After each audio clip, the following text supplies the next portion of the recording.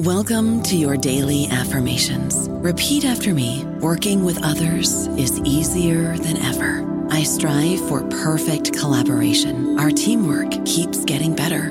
Yeah, affirmations are great, but Monday.com can really get you the teamwork you desire. Work together easily and share files, updates, data, and just about anything you want all in one platform. Affirm yes to start, or tap the banner to go to Monday.com. Every day, we rise, challenging ourselves to work for what we believe in. At U.S. Border Patrol, protecting our borders is more than a job. It's a calling. Agents answer the call, working together to keep our country and communities safe. If you're ready for a new mission, join U.S. Border Patrol and go beyond. Learn more at cbp.gov/careers. Hello, everybody. This is Marshall Poe. I'm the editor of the New Books Network, and I'd like to tell you that we have a new and improved website. It has two new features that we think you'll love. One of them is a vastly improved search engine, so that when you type in keywords, you'll get a bunch of episodes really quick. The other is the ability to create a listener account, and in that listener account, you can save episodes for later listening, so you can create a kind of listening list. We think these features are neat, and we think you'll enjoy them. Please visit the site today. Welcome to the New Books Network. Hello, everyone, and welcome back to New Books in Diplomatic History, a podcast channel on the New Books Network. I'm Andrew Pace, the host of the channel. Our guest today is Michael Doyle, University Professor of International Affairs, Law, and Political Science at Columbia University, and a visiting fellow at the American Academy Berlin. He's had a distinguished career in teaching and public service, and he's the author of a dozen books on international relations.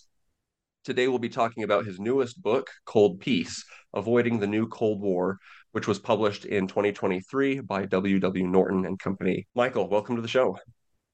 Thank you, Andrew. Delighted to join you. I was wondering if you would begin the interview by telling us a little bit about yourself. Okay. The shortest version of it, I was born in Hawaii right after World War II. I was raised in a family that lived mostly overseas in Europe. My dad was loaned to the Foreign Service. And my interest in international relations came, I suspect, just from those sources. I studied it intensively. In college, I spent some time at the Air Force Academy in Colorado. Then I transferred, finished my education at Harvard. And I've been interested in international politics ever since. And mixed a teaching career at Princeton, Johns Hopkins, and Columbia, with a school with some time in international public affairs. I helped to run a small think tank in New York, and then I was Kofi Annan's special advisor for policy planning when I served as an assistant secretary general in the UN a number of years ago. So I've always been interested in international politics. Much of it took place during the Cold War, and much to my real concern, I see elements of things that resemble, in certain regards, the Cold War reemerging today, and that's the motivation for writing this book. Obviously, this book has taken a tremendous amount of thinking about international relations and the role of the United States and what its relationship with Russia and China in particular look like in the coming years. To understand our current moment, you have to understand the 1990s, as I think you highlight really well in your book. Can you talk us through what happened in the 90s and how did those events lead to the current conflict? Okay. I think the first thing we should think about the 90s is that in many respects, those were good times for the United States in particular. Now, the good times didn't last, and that's the problem, the story that we need to look at. But think of the good times. You know, we were just about the globally acknowledged global superpower, you know, after the collapse of the Soviet Union. There was a widespread sense of dynamism in the global economy. And a good deal of that was being fueled right in the US from the computer, internet, Silicon Valley revolution. So globalization was out there, and according to the tag, globalization was good, especially for the US during that period. And the world experienced something like a deep détente. That is, Gorbachev, abandoned the Soviet Empire. The Soviet Union itself collapsed. Gorbachev memorably said that human rights are not Western, they're global, they belong to all of us.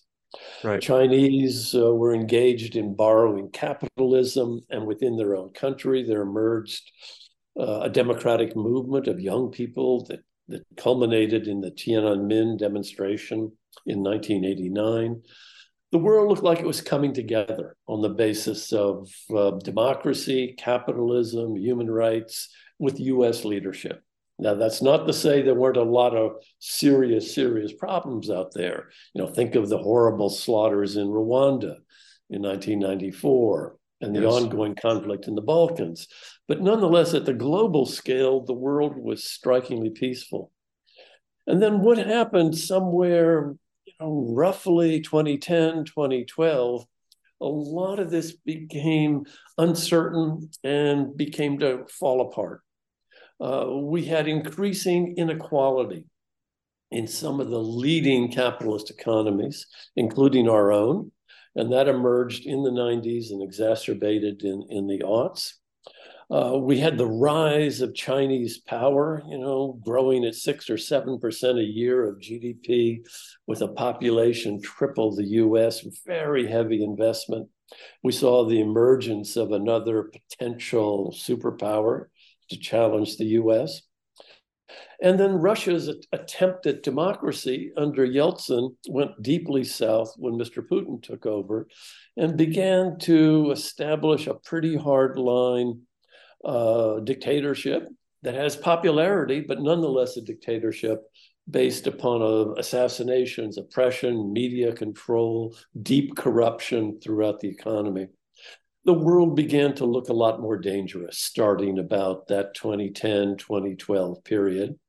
And we saw a number of major events that we could get into that were hallmarks of that, including Putin's takeover in 2008 of the northern provinces of Georgia, his invasion of Crimea in 2014. And then, of course, by the time we get to our own times, 2022, with the invasion of Ukraine, all of the tension with China, we're in a very different looking world that looks a bit like that emerging style of conflict that we saw way back during the Cold War, back in the period 1948 to 1990. And that's what worries me. That's what motivates the book. We call this current state of affairs Cold War, a hot peace, a cool war, a warm peace. What is this? And what are we? Why do you feel like we're headed towards potentially a new Cold War? Okay.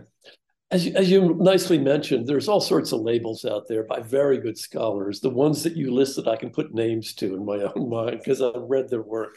And that's because the time is uncertain.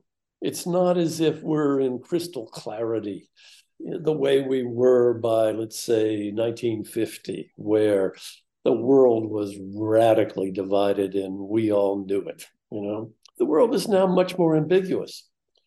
Why I say we're headed towards the potential of a new Cold War, and we'll actually get into a new Cold War unless we have some really good détente-like diplomacy to create a cold peace. So here are the labels. The diplomatic history community knows what a hot war is. That's a kinetic armed conflict over things like territory and political independence. We know what a Cold War is, and that's a conflict, a fundamental conflict over territory, political independence, legitimacy, but not through direct armed force. During the Cold War, the US and the Soviet Union had almost no major kinetic armed conflicts. A little bit over North Korea in the air, and a lot of indirect proxy wars, like Korea, Vietnam, and many others, but no direct conflict. That's a Cold War. A lot of tension, contest over legitimacy, and especially implicating issues like territorial integrity and political independence. On the better end of things, we could have a warm peace. Let's call it a warm peace to create some more labels. And that's the kind of peace that you see amongst countries that respect each other. They compete over industrial goods and exports, Sure. but they basically respect each other. Think of the US and Canada. Think of any of the European relationships, Germany and France and England and Spain. They're in a warm peace. A cold peace, what I'm trying to achieve with Russia and China, is a continuing acknowledgement of major differences, rivalries over power, other forms of competition, differences in domestic political regimes, a lack of shared legitimacy. We don't think Putin's government is a very decent government. We're very suspicious of the autocracy and the corporatism, that is the state control of the Chinese economy. So we don't trust each other, but we have strong interest to reducing the tension for the sake of cooperation. And it's like a détente. The détente in the late 80s with the Soviet Union was short and brief and a little uncertain. We're looking for a long-term détente, and that's the label that attached to a cold peace. So what are the characteristics of this new Cold War that we could be entering? And how do we know it when we see it? Yeah, we see it when the level of tension goes up. We have the normal conflicts out there. Is it Airbus or is it Boeing that some country buys for its airliner? That's absolutely normal stuff. It occurs all the time. Here we see questioning legitimacy and perceiving the other sides as threat. That's the basic grounding to it. I could get into a little later what are the root sort of causes and sources of this, but we can see a lot of indicators of it, and we can see it in cyber warfare. We're not shooting at the Russians or the Chinese, but in the cyber realm, we've got all sorts of very nefarious and scary activity, ranging from criminal ransomware. Criminals take over and ransom access to technology. A Colonial Pipeline was one that was closed down by a group called DarkSide, which looks like it was supported by Russia. We've seen similar kinds of penetrations on the cyber front in a lot of different ways. We see state-directed sabotage, the way the Russians did to Ukraine in 2014, trying to bring down their whole electric grid. They nearly succeeded. And it's not just one way. It's what we and the Israelis did to the Iranians, way back with something called Stuxnet, when we undermined their facilities to produce enriched uranium. It's also ongoing espionage. The Chinese have been penetrating the American government, American corporations like Microsoft. Our friends up in Canada allege that China tried to tilt the 2021 election against the Conservatives by flooding information to the Chinese Canadian community, most of which was false. So that we see this electoral interference. In our own country, 2016, President Putin tried to interfere in the US election in 2016. We have good evidence of that. Now, that doesn't mean Mr. Trump wasn't legitimately elected.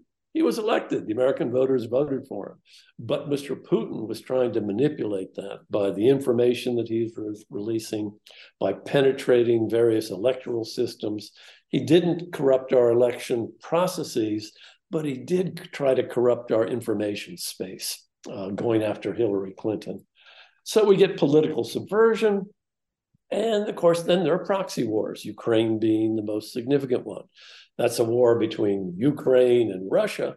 But most people in Western Europe and the United States think that the Ukrainians, in some indirect way, are protecting the kind of safe world that we, the Americans, want to have in Europe and that the Europeans want. And Putin sees himself not really fighting Ukraine, though he's trying to conquer the country. He's trying to undermine the American world order. And so it's a proxy war. not totally unlike what happened in Vietnam or in South Korea or in Korea. So all of these are the axes of confrontation, and it produces real tension, whereby, our friends in the CIA and the Defense Department think that we're not engaged in a physical war with Russia or China, but in the cyber realm, in the hybrid realm, we're really fully mobilized, and so are they. And and the big worry, of course, is that this might escalate into a kinetic, a real war. I think it's unlikely. I think nuclear deterrence is very powerful. But this is not dealing with the tension. The tension is persistent, and it's in that cyber realm. Information war, subversion, all of that is taking place. So you spend a lot of time in your book talking about what you refer to as the sources of this conflict. Wanted to get into that a little bit more. What do Russia and China want?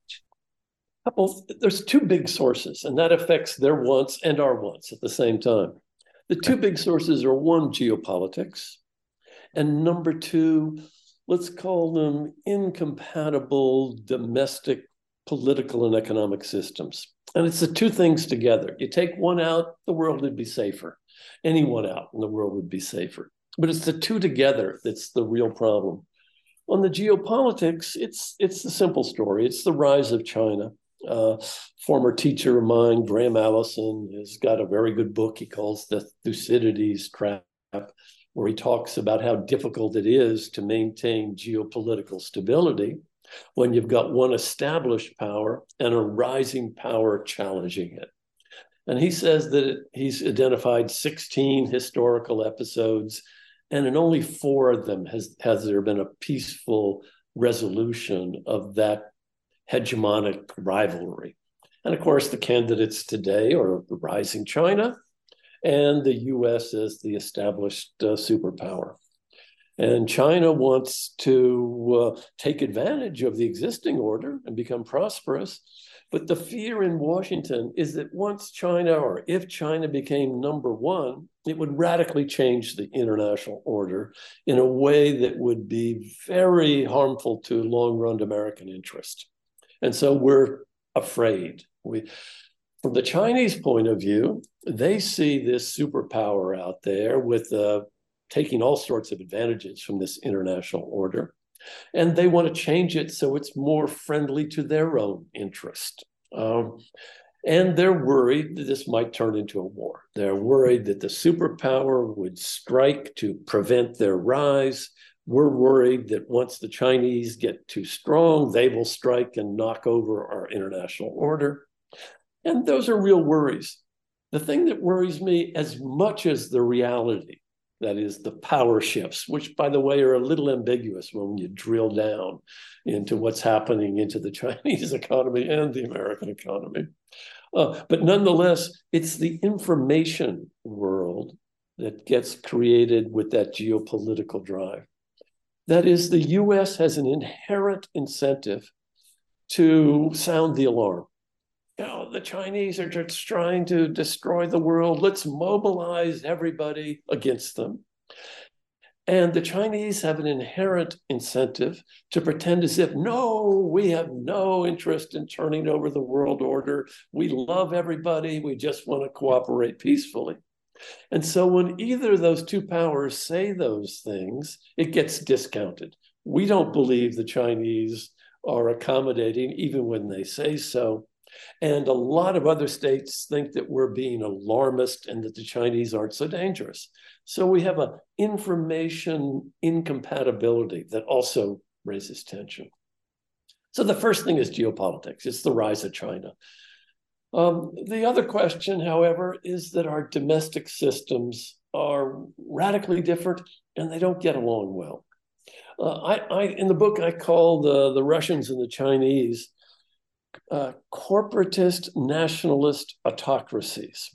Corporatist in that both of them have their economies centrally controlled. They're not communist, they're capitalist, but the central political power, Putin and Xi, is able to control through the use of credit, through labor regulations, through permits for construction and loans of capital, and allocations of ownership, in the Russian case, the economy. So they really do answer to the central power. And they're highly autocratic. They both run quasi-dictatorships. Putin is not unpopular, nor is Xi, but neither ever holds a free and fair election that somebody could reasonably run against on fair terms. Doesn't exist. And they're hyper-nationalist. Chinese nationalism is a reflection of its long history of having been oppressed by Western imperialists, the Japanese, the Americans, the British, the French, and many others, and a determination that that never happen again, that they become number one. And the Russians also saw the collapse of the Soviet Empire, and they're very angry about that. And then Putin has adopted this whole new line of old-fashioned Russian conservatism, orthodoxy, and the opposition to anything having to do with, equal rights for women or gays or anything else that Putin sees as part of the corrupting ideology of the liberal West. We, on the other hand, are liberal, capitalist, and democratic. Our ideology is one of equal rights. We don't always live up to that, but that's our ideology. We're democratic, as pretty much. That is, our elections are far from perfect, as we all know, but they do take place, and they're pretty open, and they're often surprising. And we're capitalists. That is, we have some social protections, but by and large, it's the private ownership of the means of production. And most of the economy operates not completely independently, but a step removed from the directions that come out of Washington, or similar things for Germany, France, and the UK. And that's not good for relations. Democracies and autocracies tend not to trust each other. We regard the autocracies as exploitative and oppressive, oppressing their own people. We believe in human rights as a global entitlement. Everyone has human rights, including the Uyghurs, including the Chechens, including, importantly, the Ukrainians. It's not just divided by national borders. And capitalist companies don't get along or are able to cooperate well with corporatist corporations that have the backing of governments in Beijing or Moscow that tilt the playing field. So there's never an arm's length economic transaction. If you're negotiating with a Chinese company, you're negotiating behind the scenes with the Chinese intelligence apparat. And the same thing with Moscow. And the American corporations don't like it, and they protest. They still make money in China, needless to say, but they don't like the playing field that they have to operate on. And all of these builds tensions. If China weren't strong, we could manage that, just by putting it off to the side. It is strong and growing. If China were liberal, capitalist, and democratic, we wouldn't have many difficulties with it. We don't have difficulties with the EU, which has an economy much bigger than that of the Chinese economy. And so we get along fine with them. It's the combination of geopolitical tension, coming from the rise of China, with the different social, economic, and political systems that produce the distrust that we feel. That's at least the take. That's the theme of the book. I don't know about you, but I'm very busy and I don't have a lot of time to cook. That's why I subscribe to Factor. Eating better is easy with Factor's delicious, ready-to-eat meals. Every fresh, never frozen meal is chef-crafted, dietitian approved, and ready to go in just 2 minutes. You'll have over 35 different options to choose from every week, including Calorie Smart, Protein Plus, and Keto. These are 2-minute meals. Factor meals are ready to eat and heat, so there's no prepping, cooking, or cleanup needed. They're flexible for your schedule, Get as much or as little as you need by choosing your meals every week. Factor is the perfect solution if you're looking for fast, premium options with no cooking required. Sign up and save. We've done the math, and this is important. Factor is less expensive than takeout, and every meal is dietitian approved to be nutritious and delicious. Head to factormeals.com/NBN50 and use code NBN50 to get 50% off. That's code NBN50 at factormeals.com/NBN50 to get 50% off. You also note in your chapter where you sort of break apart the billiard ball of liberal capitalist democracies, you point out that in some ways it seems like the challenge isn't just a rising China, because liberal democracies seem to have won the global conflict of the 20th century. If we see the 20th century as this sort of global conflict of ideology between liberal democracy and communism and fascism, with the end of the Cold War, it looked very much like liberal democracy had prevailed. And Francis Fukuyama famously writes this treatise, this book about how history has ended and democracy has triumphed. And yet now there seems to be what you call a democratic recession. And so it seems as if it's not only a geopolitical challenge from a rising, more aggressive, more assertive China, but also that the democracies who seem to have won the contest of the 20th century are now retreating a little bit. Places like Turkey, Venezuela, Poland, Hungary. Is that an accurate assessment? And Definitely. do you see that as being related to what we might think of as our current populist moment? Donald Trump in the United States, Bolsonaro in Brazil, Duterte in the Philippines, and Argentina's recent elections too. Right. Yeah, no, that is part of the problem. It's not as if, we're on a roll, so to speak, as the democracies sort of were in the 90s. Democracy is in a recession, a global recession. We're on our back foot rather than moving forward. There's been a little good news, I should mention. The election in Poland a few weeks ago took a government that was running in a right-wing populist direction and moved it back to the democratic center. But globally, if we looked at Hungary with Orban, Turkey with Erdogan, again, you mentioned Bolsonaro in Brazil. Now Lula is back, I think, fortunately. Go across to Argentina, and then we have a very strange combination of right-wing populism and hyper-capitalism. It's an odd mix. Yeah. But across the world, and even in the established democracies, there's Le Pen in France, there's AfD. AfD is now up to 20% in the polls here in Germany, which is a step forward. We have Prime Minister Meloni, who was elected in Italy. Fortunately for all of us, she changed stripes the moment after the election. Now she's a dedicated NATO advocate, strong supporter of the EU. And that's partly because the EU constrains what populists can do in that context. But globally, not the case. And as you just mentioned, in the US, we have Mr. Trump running again for office in the lead in the Republican Party.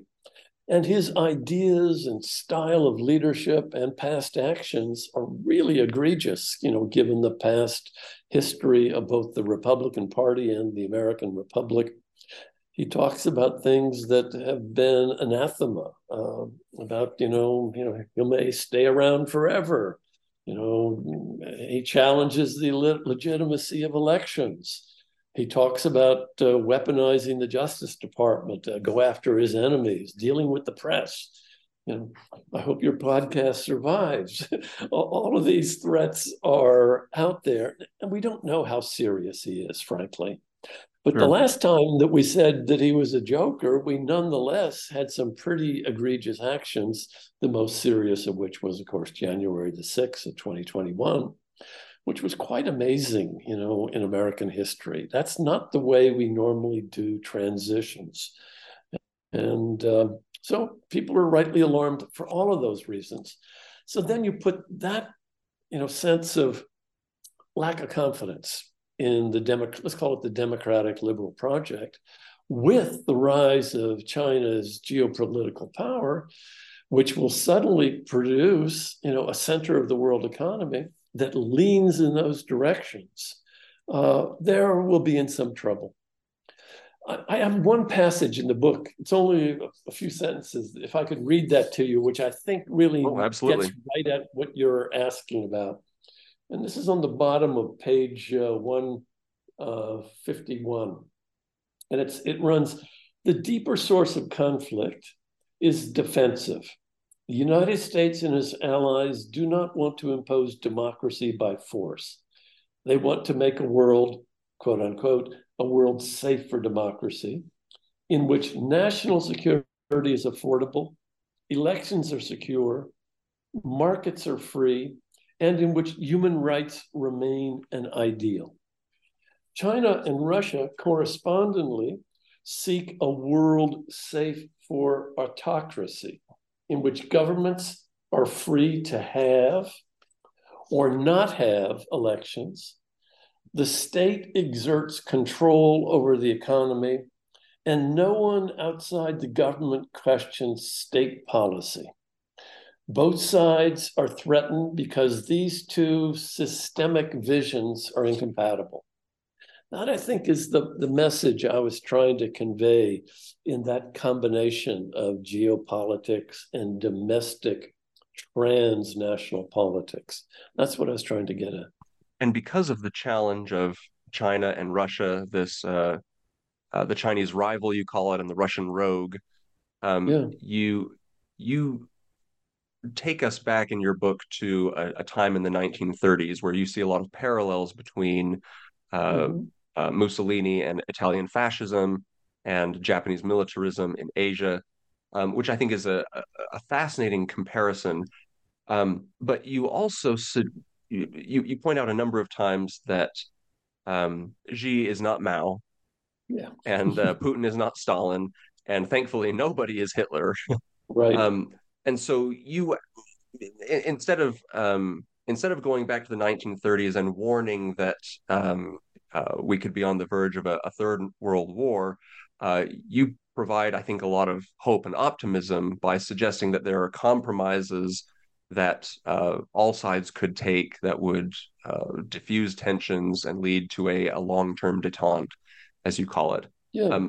What are some of those compromises that the United States in particular might have to make in order to achieve a cold peace? Yeah. Let me back up for just 1 second to why I think it's possible to make these compromises. Because, a lot of people say, that's just, whistling by the graveyard or something like that to try in this direction. And I don't think so.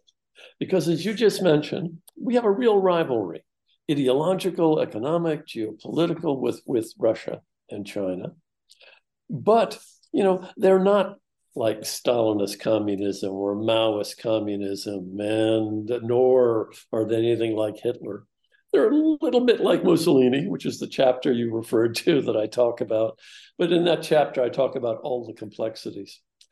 The big difference is that none of these states are communist, and communism and capitalism are radically, radically incompatible. Corporatism and capitalism just have difficulties dealing with each other. Big difference. A factoid for your listeners, there are more billionaires in China today than there are in the US. Now, our billionaires are richer, and it's a very different relationship between their corporations and their government. But nonetheless, this is not like communism, which was designed to revolutionize the whole world. China wants to become prosperous and powerful. And it's a different set of values.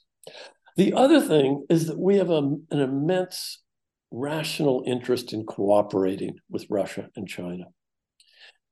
Cold War I, 1948 to 1990, cost the U.S. alone $11 trillion $1990 in competition with the Soviet Union.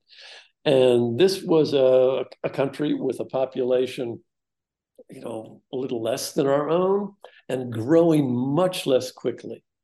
Imagine how much would have to be spent if we get into an arms race with China, which has a population 3 times ours, and right now is still, the data is confused, growing roughly 1.5 times what we're growing at.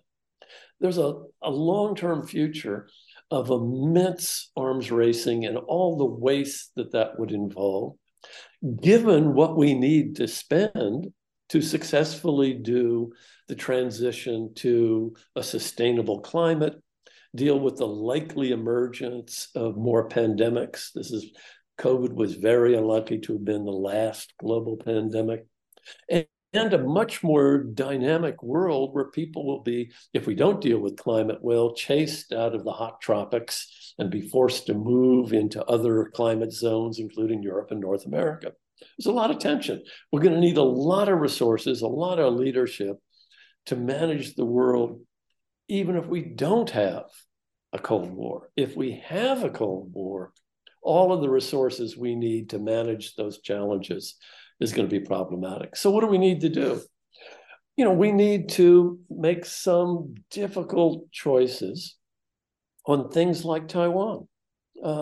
We need to acknowledge that the Chinese people might want to someday unify. It's not something we can rule out.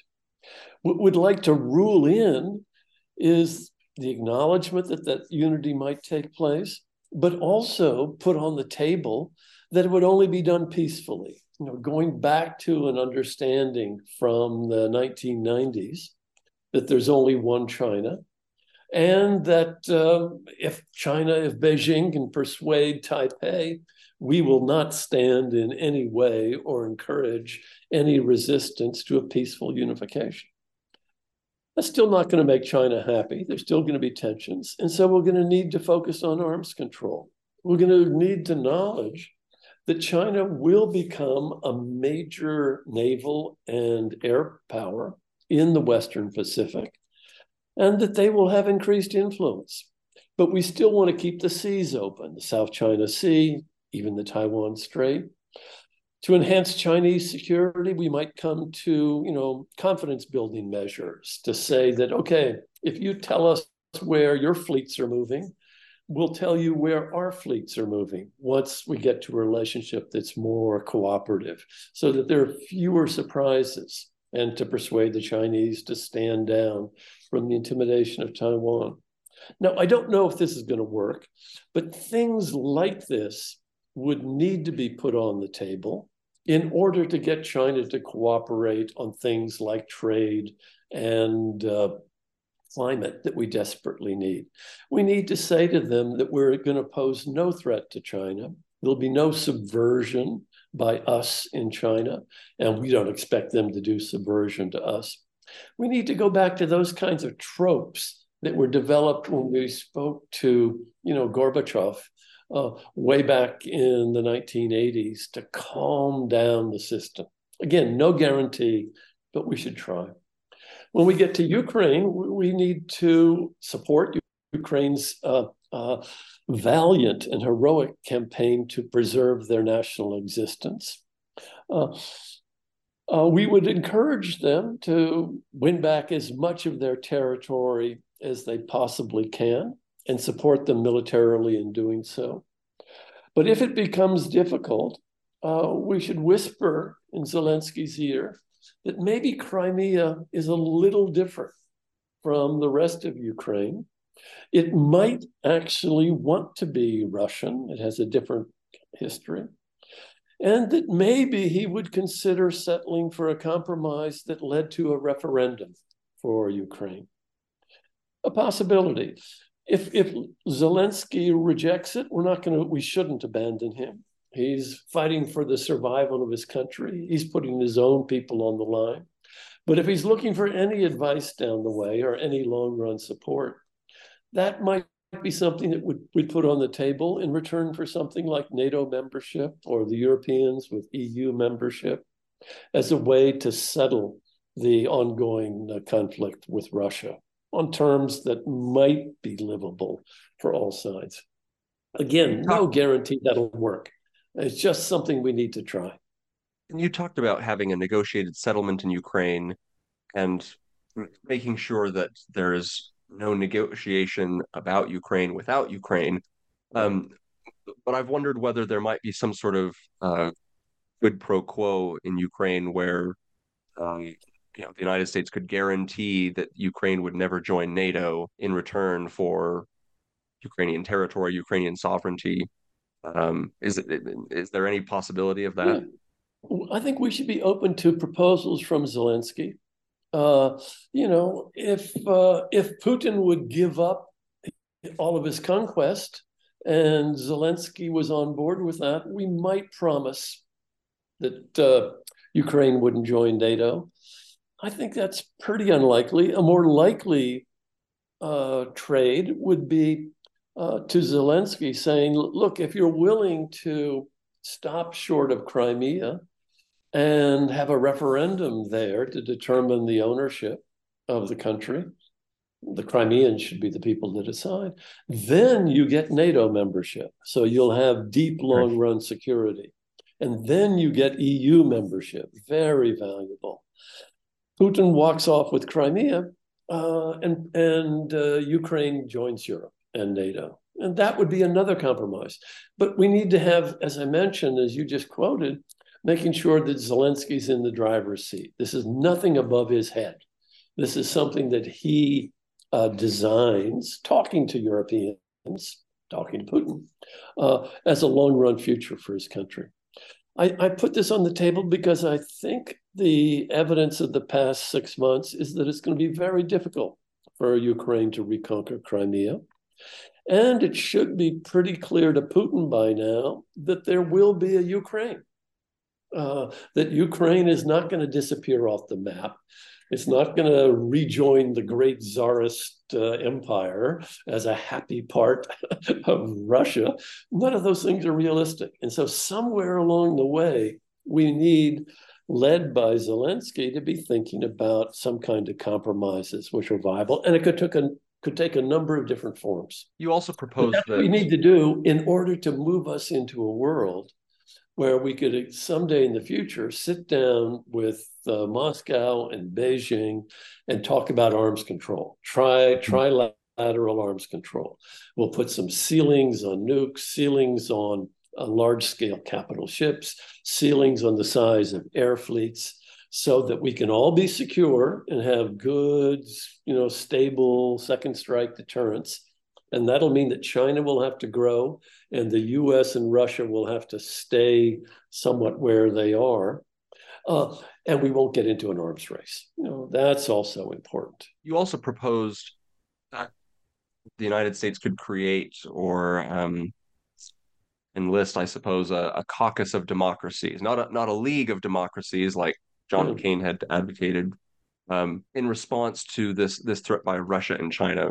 Because and I wondered about this too, in this classic scenario where the United States is confronted with two rivals or two adversaries, the common tactic, I would think, would be to split them, split China's and Russia's relationship, as Nixon and Kissinger attempted to do during the 70s. But you've proposed something different. Can you talk a little bit about what a caucus of democracies would entail? And my question too is, why isn't that the same thing as a kind of diplomatic NATO? And very similar to it. Doesn't that run the same sort of risk of exacerbating tensions with Russia and China? Yeah, if Russia and China could be split, that would be a good strategy. I think it's very unlikely. Xi has had a number of opportunities. He's not enthusiastic about the war in Ukraine. brain, but he is committed to his consortium, his entente with Putin. And they're fostering around the world a world safe for other autocracies. There, alternative sources of financing, alternative sources of weapons, alternative sources of trade and investment. And it's all done without any of the usual connections to good governance, et cetera, that comes from a World Bank loan. So it's a different system. And so they're aligning. Iran is now leaning quite significantly.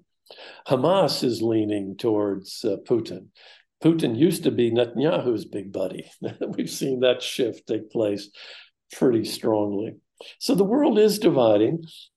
And so it makes some sense for the democracies to cultivate some of their similarities, ideological, political, and that's already happening. This is not a new idea. We've seen this in the formation of the Quad out in the Pacific, which has joined the major democratic powers together out there with the U.S. So we see Japan and Australia, New Zealand, India, and then stretching to smaller powers like New Zealand, attempting to get South Korea, all involved in a grouping. And they're beginning to link up. The German Air Force does training missions out in the Pacific these days. That's pretty striking. So we're forming an understanding. It's only a diplomatic understanding that we have some common interest, especially while the autocratic powers are linked together, and we should cultivate them. And so the Germans, for example, should think not just about Putin, which is their major concern, but also about Xi. And that's difficult for them because they have very profitable investments in China. But the long run interest is to make sure that Xi and Putin don't gang up to wreck the international order that we've all been benefiting from. And so the world is slightly dividing up in that way. And this is a diplomatic caucus that we're forming, where they agreed NATO and the Quad talk to each other regularly. That's the kind of an alignment that I'm talking about. Finding ways to wean India, which loves Russia, away from its historic ties to Russia, which are very profitable for the Indians. Right now, they're just slurping away at Russian oil and gas that's coming to them cheaper than available anywhere else in the world. But nonetheless, they also know that they have a dangerous neighbor with China, and they want the U.S. to align behind them if China becomes more and more provocative. So we're slowly putting together an autocratic caucus led by Russia and China, and we need to respond with a democratic caucus, an informal grouping with regional formal groupings like NATO and the Quad and others that begin to cooperate globally. That's what I'm suggesting. Not what John McCain suggested, an alternative to the UN that somehow or other acquires legal powers to engage in cross-border uses of force. All of that is off the table. Nobody is prepared to sign up for that. Not even Washington, from what I can see at the present time. Well, your book certainly offers a good deal of optimism and realism, some realistic solutions for the coming years. But thank you so much for taking the time to meet with us today. I know we've taken up a good portion of your evening in Berlin, so thanks again for being on the show. Can you tell us just briefly? It's been a real pleasure for me. Great to speak with you. It's great to see you.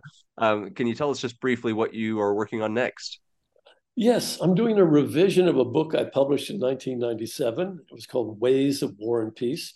It looks at the big philosophers and asks them what they can teach us about war and peace. So it looks at the Hobbes and realism, the balance of power, and Locke and Smith and Kant and the democratic peace, and Marx and Lenin, and we look at global social solidarity. That was the book, 1997. What it's missing, there's nothing on fascism. In 1997, I naively thought fascism died in 1945 on the battlefields of the Pacific and in Europe. So it was long gone. It's back, in subtle ways, sometimes in the form of right-wing populism, but in other ways, what we see in Putin, for example, and in Xi is closer to Mussolini than it is to Marx and Lenin, or Stalin for that matter, or Mao. And so we're dealing in this world of sort of democratic right-wing populism and autocratic right-wing populism, which is very similar to fascism. So I need a chapter on fascism. The other chapter that I've added is a growing realization that the strategic predicament of the newly independent countries after World War II, the global South, was significantly different, facing dual challenges of sovereignty, both at home, which is very problematic, and overseas against the former empires, and prosperity. How does one get prosperity in a globalized economy? So I'll be having little sections on Nehru and Senghor, Steve Biko, and others, Mao, to talk about the challenges of post-colonial independence and prosperity. So those are the two new chapters that'll come in. I've got a lot of writing to do, frankly, but I am working on it. Well, it sounds like a great project. Thanks again for being on the show. My pleasure, Andrew. Great speaking with you.